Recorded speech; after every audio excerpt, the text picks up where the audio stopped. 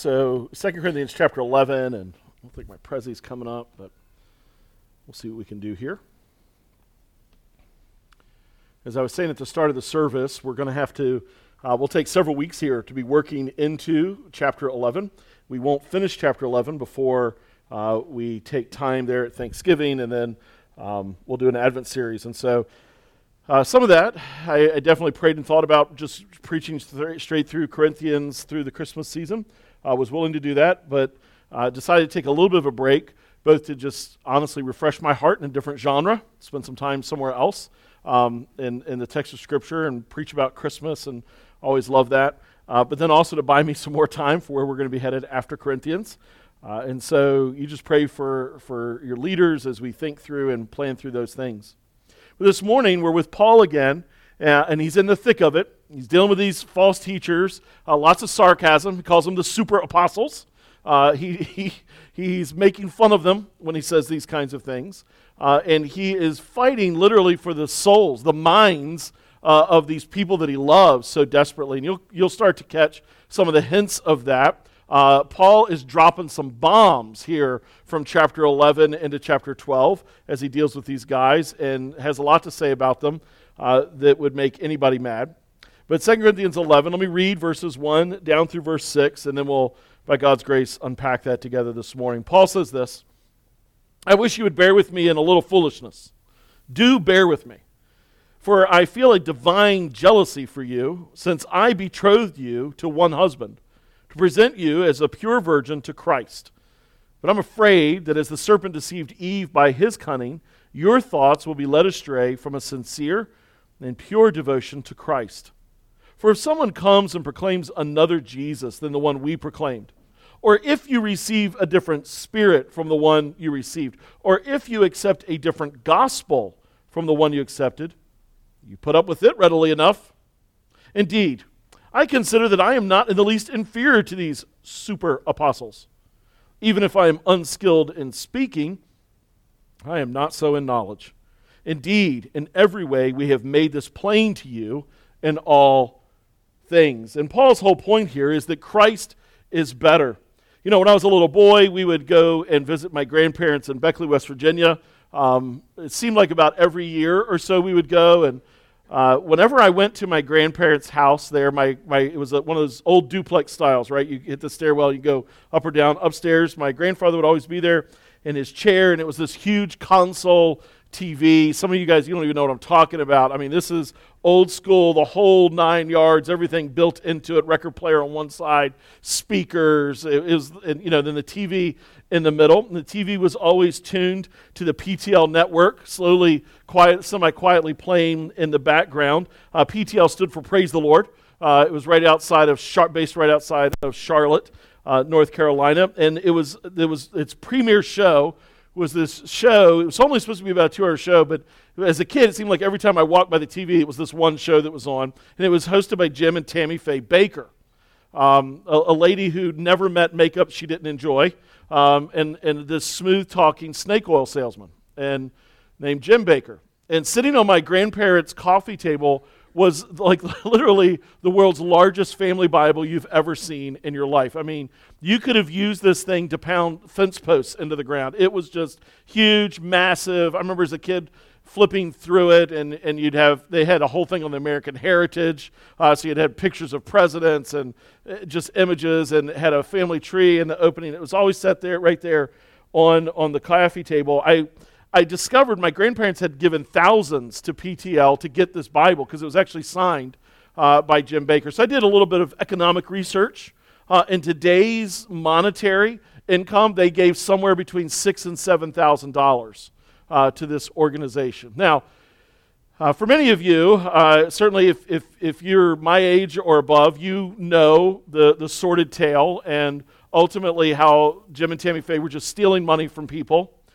You could get a lifetime membership to Heritage USA, this massive Christian amusement park, and a big water park, big hotel. It was actually right up near Fort Mill, South Carolina. The whole thing came crashing down when it was revealed Jim Baker's numerous affairs and just how corrupt this organization was, tax evasion, and they just were fleecing people all the time.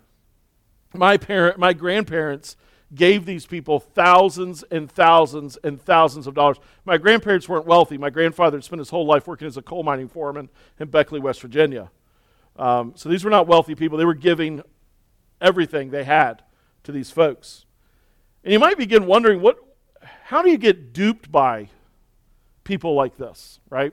Shai Linne, he's a Christian rap artist. He did a song a number of years ago. He took a lot of heat for it, and the title of the song was called False Teachers, and the S's look like dollar signs. And he named some people. Like this dude just calls people out. Let me just read to you some of the lyrics from it, because it's obviously, because it's in the rap genre, it's lyrical, it's rhyming. He says it this way. He dedicated it to the Christians in Africa because he saw the export of a lot of this prosperity gospel to Africa. He was concerned about it. Some of the best lines flow this way. He says, "Turn off TBN. That channel is overrated. The pastors speak bogus statements, financially motivated. It's kind of like a pyramid scheme. Visualize heretics Christianizing the American dream. It's foul and deceitful. They're lying to people. Ungodly and wicked. Ask yourself, how can they not be convicted? Treating Jesus like a lottery ticket. And you're thinking they're not the dangerous type because some of their statements are right. That only proves that Satan comes as an angel of light. This teaching can't be believed without a cost. The lie is you can achieve a crown without a cross." He actually finished his song by naming people: Paula White, Eddie Long, Creflo Dollar. I mean, he took so much heat and criticism for this. And you may be wondering, how do people actually buy into the nonsense of the prosperity gospel at all? Health and wealth. The idea that while the American dream and the freedom is life, liberty, and the pursuit of happiness, Jesus just makes that better because Jesus wants you healthier, richer, wiser, stronger, more prosperous. The idea that you can give seed offerings, put a little bit in and get a lot back. Funny how it's always give them some. God blesses them and their promise that God will give to you. I remember Robert Tilton years ago used to do hankies that he anointed with oil that he manufactured based on the Old Testament recipe. It's interesting, he always put that verse up there, but these verses end with, "And if anyone makes this for something other than the temple, let there be a curse on them and God will kill them." Well, he would anoint these, pray over them, send them to you. You're supposed to put that on you, and you could get healed for a low, low price of $99. How do people get duped by false teachers? Is it just because my grandparents didn't have much past a high school education? Is it because they were country bumpkins living in West Virginia and they're not as smart as you? Is it because they didn't love Jesus and they weren't good enough students of the Word? Is that why? Is that how they were deceived? Products of a subpar educational system and bad theology? What if it's actually much scarier than that? What if it's things that are not so far removed from us? And what if you and I are just as susceptible? You see, my grandfather, by the time I knew him, his body was racked with Parkinson's, and this over 6 foot tall monster of a man with hands like bricks had been reduced to this shaking, hunched over man who couldn't walk on his own and couldn't even drink his own coffee because he would shake so bad it would spill and burn him. That's the grandfather I knew. I never knew the man who pushed a car up the hill with his family in it because the battery had died. I never knew the man who had raised 9 children in strength and vitality. I never knew the man that sometimes he was a Sunday school superintendent for years, sometimes would even fill in and do devotionals. I never knew the man that would lead the family in worship. I never knew the man that was noted for his strength and his power. I never knew the man that neighbors would call. The man I knew was scary to me and hunched over and could barely speak and had wispy white hair and was frail. And I had to be careful when I hugged him because they said I could hurt him, but he didn't know the own strength in his hands. And when he would grab my arm, he'd leave bruises because the Parkinson's and black lung had debilitated his neural pathways so much he could not control his own strength. That's the man I knew. He wasn't taken in by false teachers because he only had a high school education. He was taken in by the promise that Jesus could fix you. That's how he was duped. See, my grandfather wanted to be whole and to be well. He wanted the restoration of his quick wit and his humor. He was noted for how funny he could be. And some guy, an evangelist with a smooth tongue and a deceptive message, tells him that Jesus agrees with him Jesus agrees that he should be stronger and healthier. Jesus agrees that he should have resources to be able to bless his 9 kids and his innumerable, frankly, grandkids and great-grandkids. And that Jesus, if you would just pray hard enough, and if you would have enough faith to believe, and if you'd send them money, these guys would pray for you as well, then you could be fixed. And so with money mailed in, he's guaranteed of prayer. Mingled with enough faith, he'd be guaranteed of healing. Be careful how quick you judge people who are deceived by false teachers. Understand first where your own faith could be warped and twisted, and then you will deal sympathetically with those that have been duped, and you'll deal fiercely with the wolves. I hate false teachers. I say that with no reservation and no hesitation. I have a deep inward despise for the prosperity gospel and for the fakeness. I'm not amused by them. I'm angered by them. I've seen and experienced the devastation of my own family. I've had enough conversations over the years and the last 20 years in pastoral ministry with people saying, hey, I heard this. What do you think about that? And it's the most outlandish false theology you could imagine. I've watched relatively impoverished people give money and think it's a seed offering that somehow God is going to bless them because of some dude they saw on TBN. And so the big takeaway this morning is this: learn to pump your stomach of the poison of a false gospel, and you pump it with the sweetness of Jesus. You know what stomach pumping is, right? Somebody ODs. They take too much of a medication. They go in and they dump stuff into your stomach, usually charcoal or something like this, and it pumps your stomach, causes a fierce reaction, neutralizes the medicine, makes you throw everything up. It's not a pleasant thing to watch. Trust me. I've been in a couple of emergency room situations. I was in one situation where somebody was trying to take their own life, and they had OD'd on a bunch of pills. And this is not a pleasant moment. And the reality is we ingest poison sometimes, and poison of false teaching. And it infects us. And so what do we need? We don't need charcoal. We need Jesus. And so this morning we want to journey with Paul and understand in this text how he's dealing with these Corinthians, these otherwise saints that he loves deeply, and yet they're at great risk from false teachers. And so we want to understand, first of all, how is it that deception really works? The first thing Paul does, and what he's about to do, is in verse 1, let me just lay out the text. He says, I wish you would bear with me in a little foolishness. Do bear with me. He now has a little bit of a parenthetical, and it's a pause. He's not going to come back to that again till about verse 16. So just so you can see it in your text, you understand what I'm talking about. It's not just based on what I say. You can see it in the Word. Verse 16, I repeat, let no one think me foolish.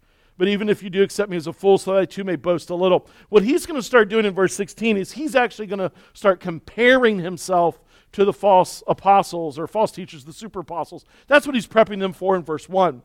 Now, the way they compared themselves was they compared themselves among themselves in their strengths, their abilities. Look how good I argue. Look at the fruit of my ministry. Look at these things that I've accomplished. Look at God's favor on my head. Look at God's favor on my life.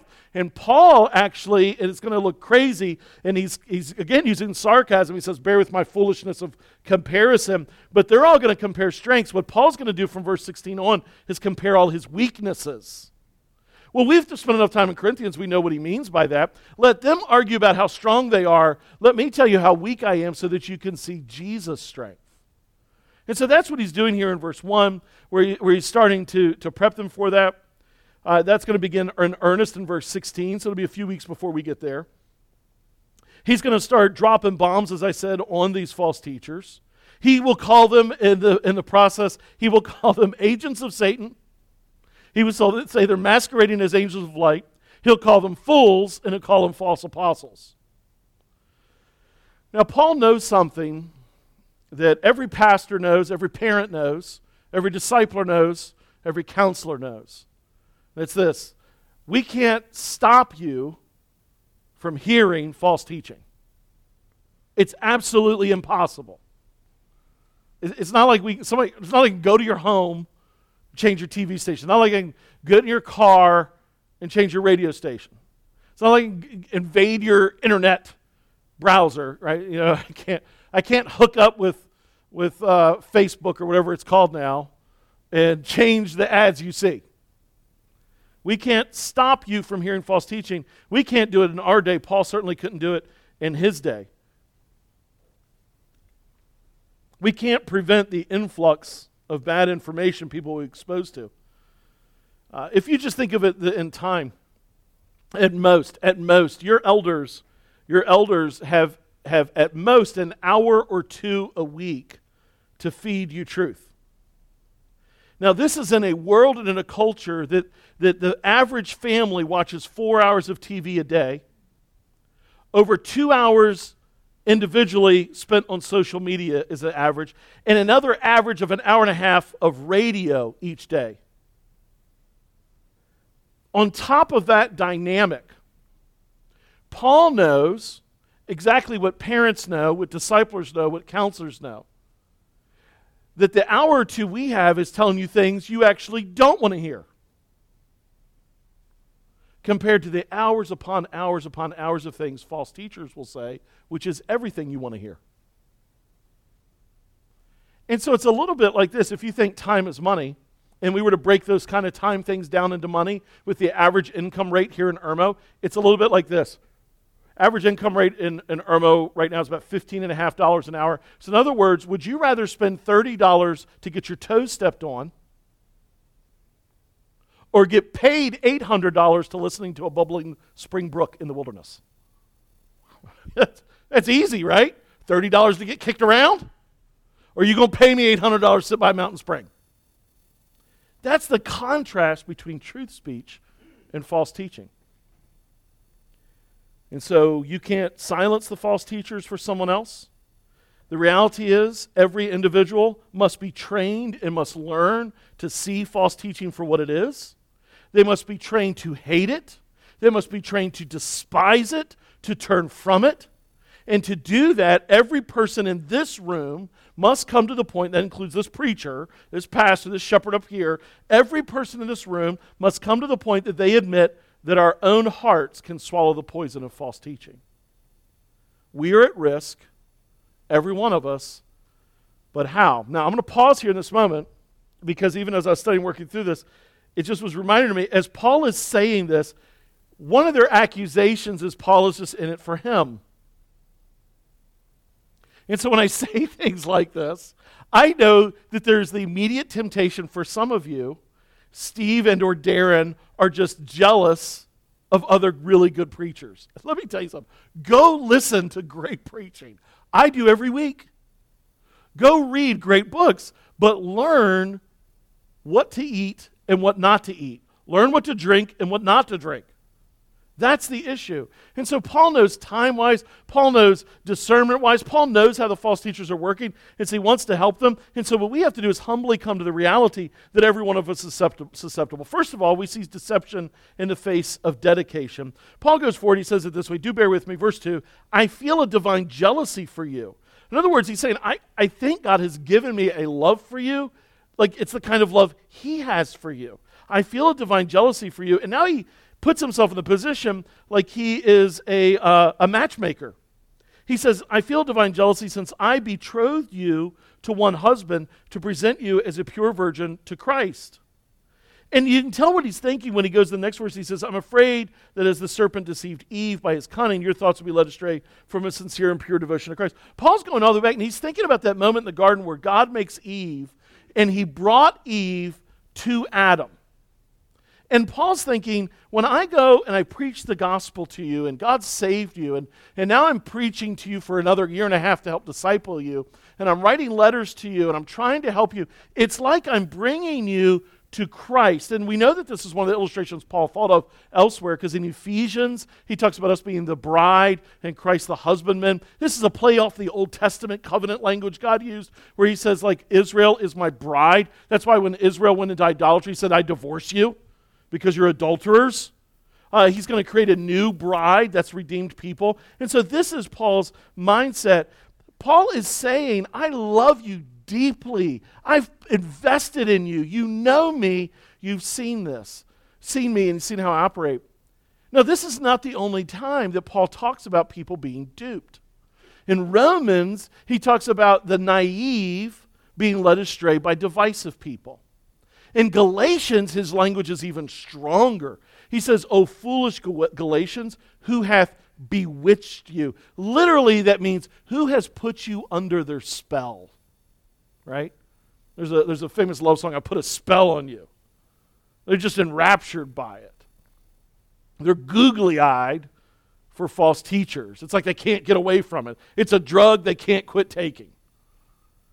And here he is saying that they are being duped. So it goes back to this Garden of Eden moment, and he likens them to Eve who is deceived. God has made her.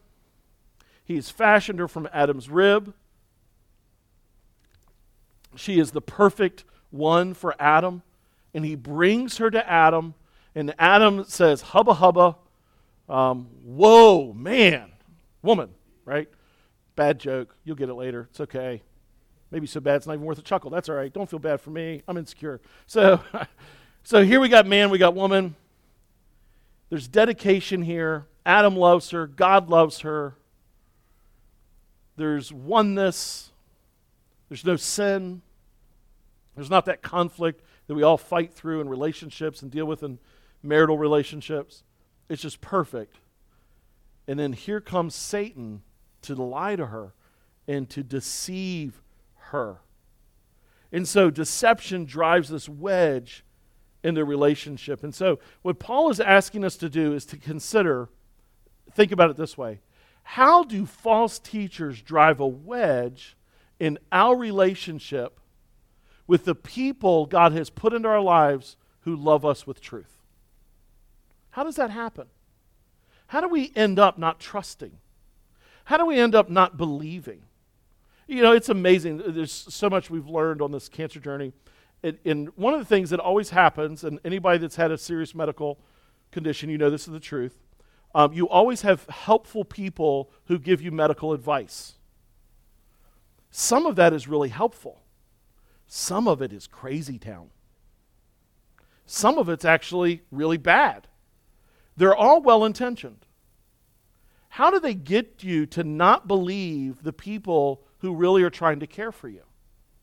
How does that happen spiritually? I think the fact of the matter is this is so pertinent for our day because culturally, if you look at the history of the United States, coming up until about the mid-60s, there was large trust of authority. Governmental authority, church authority, parental authority, and hitting about the mid-60s, all that began to fall apart. Not in part because of the papers that come out that reveal that the government lied to everybody about Vietnam. They knew it was a losing war. It was used to perpetuate political gains. It just was. So it's like if you can't trust them, what do we do? That trust has never been regained.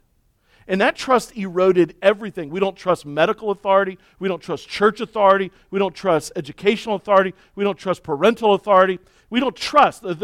How does it happen? How is it that our hearts can be so easily deceived from people that otherwise, previously, we trusted? Well, this is how it works. Deception plays on our desires. It goes after what we want. Now, when I talk about desires, they're not all necessarily wrong. The things that Eve wanted were not all bad. You see, you can have a good desire, and you think James 4, from whence come wars and fightings among you, come they not hence from your desires. The desire itself may not always be bad. We can have wrong desires, we get that. But the desire itself may not be wrong. It's hedonistic is the term that's used there. It's when that desire rules you. So is it wrong to desire safety? I don't think so. Is it wrong to desire a degree of independence? Absolutely not. Galatians 6, it's designed so every man should carry his own burden. There should be rightness and independence and maturity. Is it wrong to desire maturity or knowledge or security? Is it wrong to even desire a degree of power in order to accomplish things? Not necessarily. The desire itself may not always be bad. An identity of our own, to have respect, to even be successful. The problem is how these desires begin to rule us and what we think the answer is. And James actually tells it to us this way: each man is tempted when he's lured and enticed by his own desire. So what Satan does is he sees we have this desire, he dangles temptation in front of us. Listen now. Like, we're believers. Satan is, and thank goodness I've never heard any of you say this, right? The devil didn't make you do it. He ain't climb all up inside you. There's no demon in you making you do things. He can't compel your actions. But he has studied humanity for thousands of years, And look, if you and I can figure out what are some things we desire, right? It's not rocket science. It's not. You ever met a lady who didn't desire to be attractive? You ever met a man who didn't desire to be respected? You ever meet a young couple, otherwise healthy, who didn't desire children? You ever met a single person going through their 20s that on some level didn't desire companionship? So Satan's been studying desires a long time. And so what he wants is us to be ruled by those desires, so he dangles temptation. Each person is tempted when he's lured and enticed by his own desire. And the language is used just like fishing. Just throw out the bait. Then desire when it is conceived. And so suddenly we're like, now this desire, and he wants to tempt us in a way for an unrighteous fulfillment of it. I'm going to go after it, and I'm going to sin. That's the action now. Starts with desire, goes to action, and then there's consequence that comes later. When it's conceived, it gives birth to sin, and sin, when it's fully grown, brings forth death. This is like one of those moments that the English language and the translators really try to clean it up. Because it's so graphic that it's pretty disgusting, because the language here would be of an intimate nature. The language is prone to a couple in a sinfully illicit, immoral way, and what is conceived is a deformed entity that's born dead, and it's like a corpse in you that comes out of you. And that's the language. It's pretty striking what he's going after. That's how ugly sin is. That's how disgusting this is. But how it works is going after her desires. When Eve is lured by Satan, she looks at the fruit, she sees that it's beautiful, desire. She sees it will taste good, desire. And she wants ultimately what Satan promises it will bring: knowledge, autonomy, power, freedom, all these things. These are her desires that she wants. You and I will only fall prey to deception when it plays off what we really want. You want to know where you're most susceptible to be deceived by false teachers? Ask yourself what you want the most. That's where you'll find it. And so deception, though, isn't enough, though, to play off our desires. And the reason is because we all know what it's like to say no to desire. In fact, it's the premier thing that old men are to teach young men. It's really, the essence of it is, how do you say no? And we all know what it's like to say no. Now, most of us don't say no enough, right? We all know what it's like to say no. We don't eat the whole dozen of Krispy Kreme donuts. And if you're like, yes, I do, then let's just expand it. You don't eat 3 dozen, right? You don't eat everything. You don't yell when somebody does something wrong to you. You're not always screaming. You desire to put them on blast, and you don't do it. You're at Walmart, and somebody goes and takes 20 items. I don't think Walmart has these anymore. So Food Line, you go to Food Line, 10 items or fewer. And you got this genius who can't count to 10. They take 30 items. You can't tell what irritates me. And so your desire is to let that guy know, apparently, I'm no mathlete, but you got 30. It's 10, right? You don't always give in to those desires. That guy drives by you, cuts you off on the road. He gives a little sign language. He thinks you're deaf.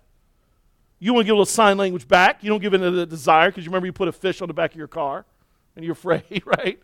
We all know what it's like to say no to desires. And so when we're talking about a desire that wants to be inflamed and be idolatrous, deception is only going to work by breaking down the walls that are keeping us from saying yes to that desire.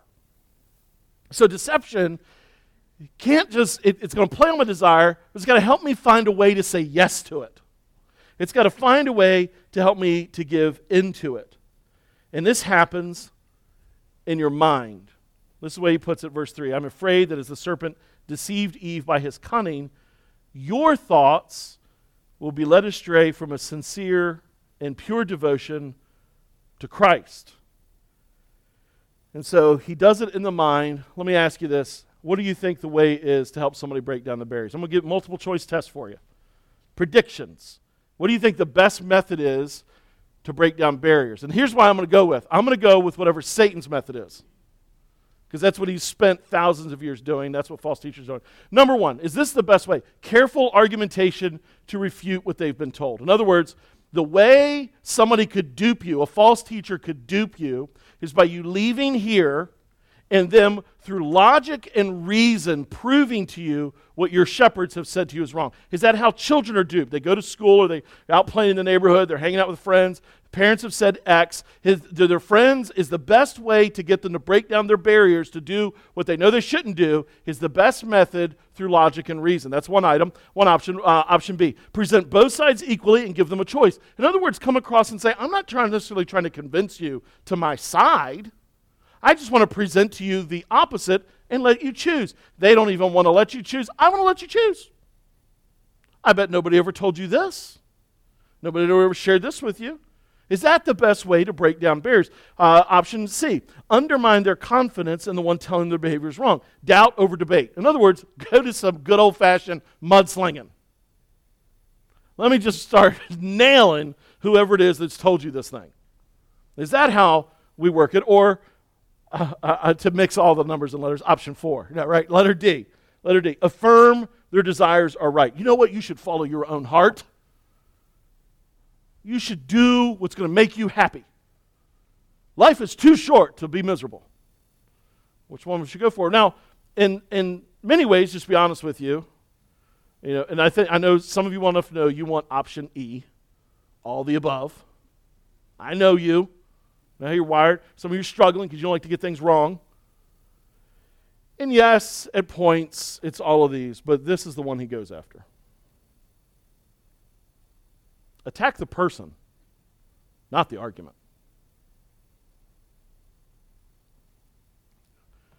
My wife's cancer journey, she's handled this much better than I have. Somebody recommended a course of treatment for her. I will not tell you what it is. Their argument was, the pharmaceutical company and your medical doctor are only in this for the money. And so there's this, what would otherwise be a free resource to everyone, is proven to heal your cancer. You should do this. So the good husband that I am, I look into it. I'm like, all right, let me look into it. And what's interesting to me is almost the sum total of the argument was appeal to the desire, be cancer-free, be healthy and whole, and attack pharmaceutical company, doctors, whatever. Now, just to be clear, I'm not saying all these people are pure. But the attack was they're just in it for the money. They want you on chemo. They want you on radiation because they make big bucks. They make thousands upon thousands of dollars. This would otherwise be free. So I'm like, well, I wonder what this alternative treatment would cost. Crunch the numbers.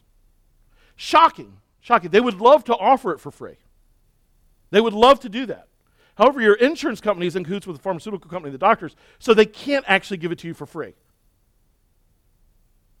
And guess what it would cost? Thousands upon thousands of dollars.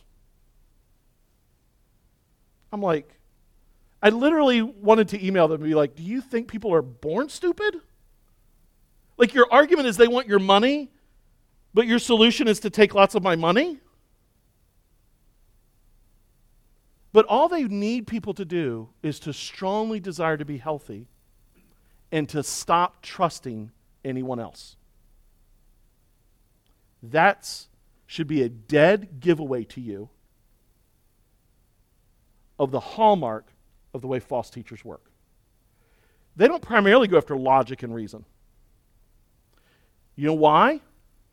Because while there may be grains of truth in what they say, there's enough error that when you open the Bible, you can show they're wrong.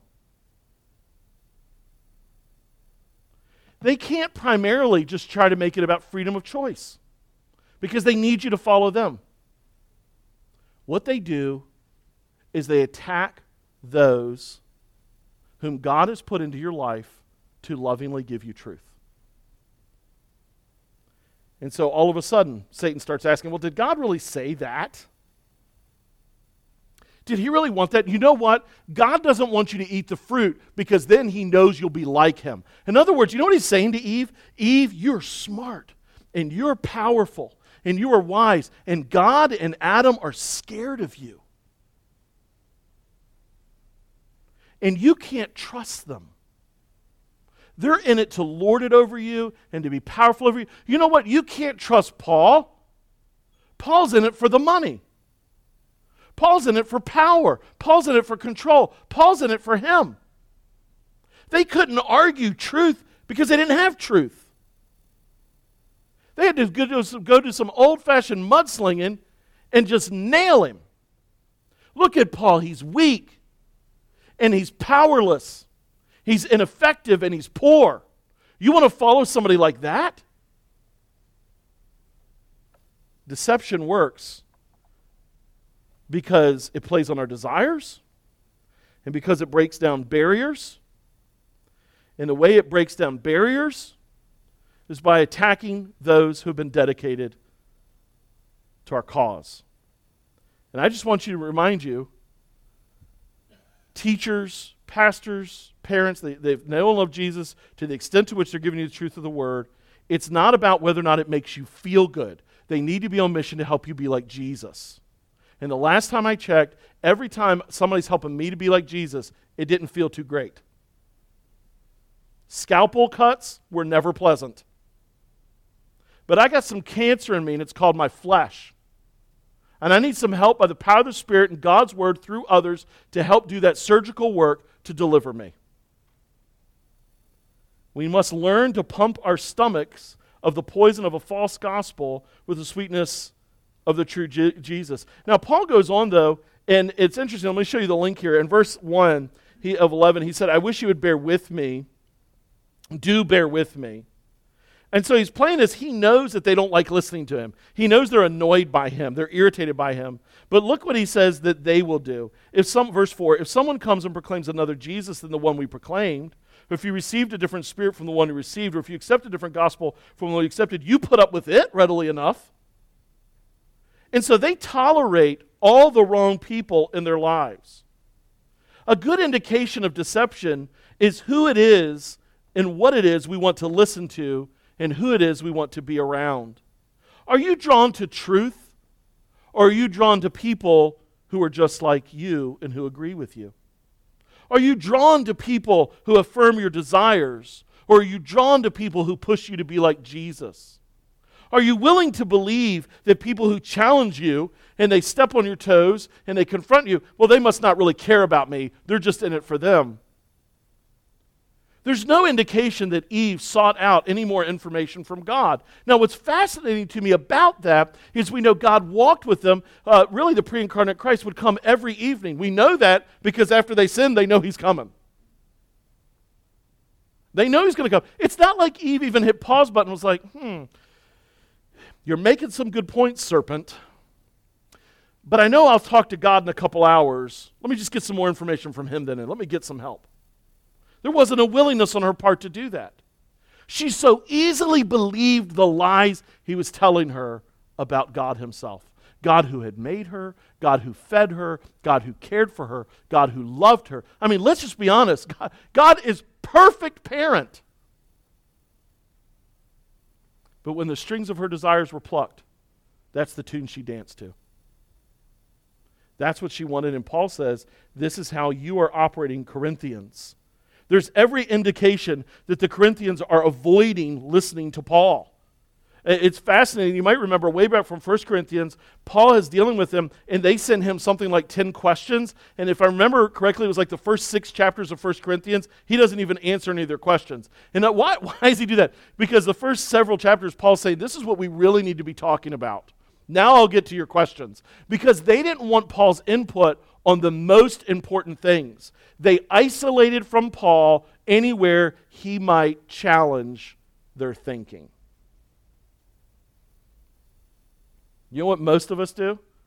We face a decision. We already know what we want. We don't go looking for counsel about whether we should or shouldn't. We go looking for affirmation for what our desires actually are. And we get mad at people if they tell us no. We get irritated if they say, I'm not sure that's wise. We get upset if they say, well, let's open the Bible and think through that. Because we really just want people to encourage us to do what we want to do, and we tend to isolate from people who speak God's truth to us in loving ways. It shouldn't shock us because Proverbs 18:1 tells us this is the way we operate. Whoever isolates himself seeks his own desire. He breaks out against all sound judgment. And so Paul knows that they're pulling back from him. Paul knows that they don't want to bear with him, they don't want to listen to him, but they want to put up with all these false teachers. And so let's look at the content of their deception. He says it's a different Jesus, a different spirit, and a different gospel. What does he mean by those things? So when he says, if someone comes and proclaims another Jesus, what was the different Jesus that the false teachers, the super apostles, were telling the Corinthians about? Well, every indicator is this. They wanted to put the sole focus of Jesus' talk on his power and his glory. And they didn't want to spend any time talking about crucifixion and suffering. They wanted to talk about power, not weakness. Glory, not slavery. Strength and honor, not despise and rejection. We can see that in a number of ways. If you look back in chapter 10, verse 12, Paul begins to hint at this. He says, not that we dare to classify or compare ourselves with some of those who are commending themselves, but when they measure themselves by one another, compare themselves with one another, they're without understanding. These guys compared and commended strengths. Look at our gifting, look at our power, look at our ministry, look at our strength, look at our success, look at our financial success, look at all the good things about us. And so when they would talk about Jesus, that's the only things they wanted to talk about with Jesus. You get another hint of it in verse 6, where Paul owns his own weakness in arguing. Here in 11:6, he says, even if I am unskilled in speaking, the word there is rhetoric. It's an argumentation that he's talking about. Paul's saying, I'm not actually good at arguing. I know I'm not. He owns it. The super apostles were really good at arguing and debating. So do you think they spent much time talking about Jesus being silent as a sheep before his shearers? Do you think they spent much time talking about Jesus that when Pilate's asking him, just prove who you are, and Jesus is relatively quiet? Do you think they're talking about the part where Jesus is hanging on a cross and people are mocking him, and you should, if you're the Son of God, climb down off the cross, and Jesus is silent? Do you think that's the Jesus they talked about? Do you think they talked about the Jesus who allowed himself to be arrested? Or do you think their only conversation is Jesus with the threefold whip clearing out the temple?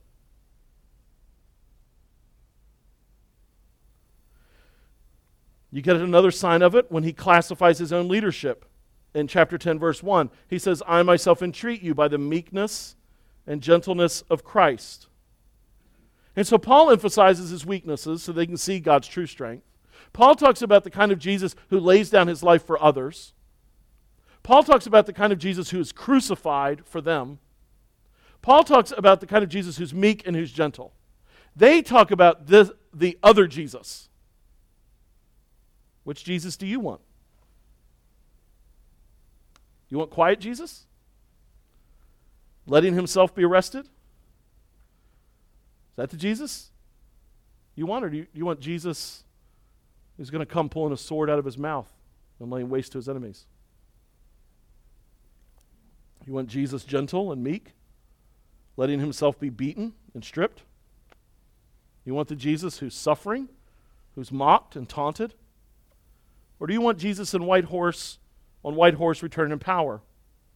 How about the powerful Jesus who one day will break open the graves and prove all his enemies wrong? You see, the truth is you and I already feel weak and nameless and powerless and afflicted. We already feel sick and insecure. What we want is the kind of leader who stands up to the bullies, who stands up for himself and stands up for us. Our desire is to rule and to reign. So that's what we want to hear about. We want to hear more about our rights and our strength and our power. So we want to hear more about that kind of Jesus, not the one who says, submit and obey and take up your cross. The only Jesus that the false teachers talk about doesn't match at all what they see in Paul. Before his salvation, Paul led a whole group that was capturing people and martyring them. Before his salvation, Paul was noted for his teaching and his power and his authority. Before his salvation, Paul was respected and feared. After his salvation, he doesn't argue too well. He's impoverished. He's getting beaten up, run out of cities. He cries a lot when they say mean things to him. It's not just a different Jesus, it's a different spirit. He says if someone gives you a different spirit or leads you to a different spirit. As I just noted, Paul said he was seeking to be meek and gentle. These guys are aggressive and physical. Paul was weepy and sorrowing. These guys are commanding and arguing. They know, false teachers know, that none of us likes to get smacked around. They know that we want our rights. We want them right now. They know that our desires for respect and deference, it's hard to win respect while you're crying from wounds that you've received. Paul tells them to think the best about each other. Paul tells them to care for each other. Paul tells them to rein in their liberties. Paul says, be willing to give up your rights for the cause of the kingdom and loving others. Paul tells them to serve each other, to give to each other. These false teachers, though, play on their desires, the desire to think that we have what we have because we work harder than other people. We have what we have because we're smarter than other people. We have what we have because God is happier with me, and that's why he's pouring out his blessing on me, and he must not be happy with these poor people over here. The desire is ultimately this, to believe that God needs us. And really, God wants us. And frankly, if we're honest, God's pretty blessed to have me on his team. Because that makes us feel good. All of this ultimately resulted in a different gospel. He says a different Jesus, a different spirit, a different gospel. Paul doesn't explicitly tell us what the different gospel is. In Galatians, he does. In Galatians, it was like you need Jesus, but then you need to do all your good works of following the law to be sanctified. He's not as explicit here about what the different gospel is, but I don't think it's actually too difficult to figure out. You see, ultimately the gospel is either all of Jesus and none of us, or it's a false gospel. I'm going to say that again. Either the gospel is all of Jesus and none of us, or it's a false gospel. It's not Jesus plus you. As Jonathan Edwards put it, the only thing you bring to your salvation is a lost and unrepentant heart. And then God rescues you. You and I are sinners. We are wretches in desperate need of salvation. We are wicked and we are condemned. We are warped in our desires. We are warped in our thinking. And the good news of the gospel is God loves us anyway. And God will utterly transform us and make us his own. The false teachers ultimately want to present a gospel. It's like Jesus was on mission to make smart people smarter, pretty people prettier, and gifted people more effective. And we just need to work out our part in order to be saved. At the core, that is the false gospel. God on mission to make more of you. The true gospel is God on mission for his glory. The true gospel is God on mission for his own glory by making dead people live, undeserving people accepted, lost people saved, and he makes orphans into sons and daughters. You know what their real desire was? Their real desire was to be somebody. And suddenly, I'm like, whoa, I can hate PTL and TBN, but guess what I desire? To be somebody. And so suddenly my heart is just as susceptible. And all I need is somebody that comes along and in my foolishness and sinfulness, listen to their whispering, here's how you can be somebody. And so the fact is, we are a new day, but I think the same deceptions are there. I don't think my grandpa, that his desire for strength and wholeness was wrong. I really don't. I don't think your desire for acceptance or value is wrong. I don't think your desire to be safe is wrong. I don't think my desire ultimately even for success is wrong. I'm convinced, though, that those desires are the open door for deception. And into that door come lies. Lies that say that there can be a crown without a cross. Lies that say that there's a promised land without a wilderness. Lies that say that you can have Jesus and the things of this world. Lies that say that Jesus is not enough, and in that moment we drink the poison of this world. Lies that ultimately say our true value is visible, and it's not. Are we really all that different from the Corinthians who were afraid of their weaknesses? Are we really all that different from the Corinthians who despised where they're broken? Are we all that different from the Corinthians where we are so ashamed of our inabilities that we mask them? That we are so ashamed of our sin struggles that we don't confess them. That we are so ashamed of what we can't do that all we ever want to talk about is the things we do. Are we really so far from Eve, who began to believe that God is keeping some good from her? What we really need is a true Jesus, a true Spirit, and the true gospel. Paul finishes with an amazing statement here. He gets down to the end of this. He says, verse 5, "Indeed, I consider that I'm not in the least inferior to these super apostles. Even if I'm unskilled in speaking, I'm not so in knowledge. Indeed, in every way we've made this plain to you in all things." He says, really, put it in our language, I really don't argue too good. Like, I don't do a good job in the debate. These guys are much better debaters than I am. But don't you dare question what I know. Now, we then have to ask, well, what is it that you know? And the word he's using here is gnosko. It's that experiential knowledge. It means don't you dare question how much Jesus Paul knows, because he's walked with him. Now, here's how this works. The false teachers and the lies that we want to believe is that I will feel more secure, I feel more safe, I will feel smarter, I'll be more attractive to others, I'll be more accepted by others, I will be free, I feel a sense of freedom. And this touches every man, woman, boy, and girl in this room, because it doesn't matter if you go to school every day and you're worried about what other people think of you. And so you want what other successful people have. You want their looks, their athletic ability, you want their power, their strength, you want their acceptance, or whether you're a mom and you want people to value the way you parent and be amazed by the good wife you are, whether you're a husband and you want the respect of others in your workplace or in the community, whether you're a grandparent and you want everybody to treasure you. You have this desire, this heart that says, I want and I want and I want and I want. And I want you to know these desires are not necessarily sinful. What's critical for you to know, though, is every one of those desires reveals an area you are weak. You want because you don't have. And into that moment, the false teachers say, you can have more of you, and Jesus is actually on mission to make more of you. And then you have Paul over here who says, I don't argue too good. And I know I'm not the best preacher. And I know I'm poor, and I know that I'm bruised, and I know that I'm broken. I'm a broken vessel. I'm really not worth a lot. I should be on the trash heap. And everybody's like, I don't know if I want to be that. And when Paul says, don't question my knowledge, here it is, listen to me now, because Paul knows weakness and brokenness takes you deeper and wider with Jesus. And a quest for more of you doesn't. And so the question is, what do you actually want?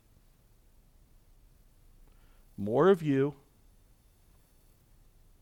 or more of him? And all through Corinthians, that's the argument Paul's been making, that Jesus is better. And so let me show it to you in two other texts. Text Darren just read. Paul puts it this way, indeed I count everything as loss because of the surpassing worth of knowing Christ Jesus my Lord. For his sake I've suffered the loss of all things, count them as rubbish, in order that I may gain Christ, be found in him, not having a righteousness of my own that comes from the law, but that which comes through faith in Christ, the righteousness from God that depends on faith, that I may know him. It's gnosko him. But listen to how he wants to know him. The power of his resurrection, and may share his sufferings, becoming like him in his death. Job puts it this way at the end, the righteous man goes through suffering, his heart is exposed, his own false theology is revealed, his own temptations. He gets to the end of Job, he says, I had heard of you by the hearing of the ear, but now my eye sees you. Listen to me now. Quit buying into the lie of the false teachers that you need to be stronger, you need to be more powerful, you need to be accepted, you need to be successful, and buy into the truth of the gospel. God finds you in your weakness. He finds you in your brokenness, and he's not on mission to heal up all the cracks that we see. He's on mission to heal your soul so that he can shine out of you. Who do you want to know? More of him or more of you? In every heart in this room, mine may be top of the list, wants the lie that says, I can have it both.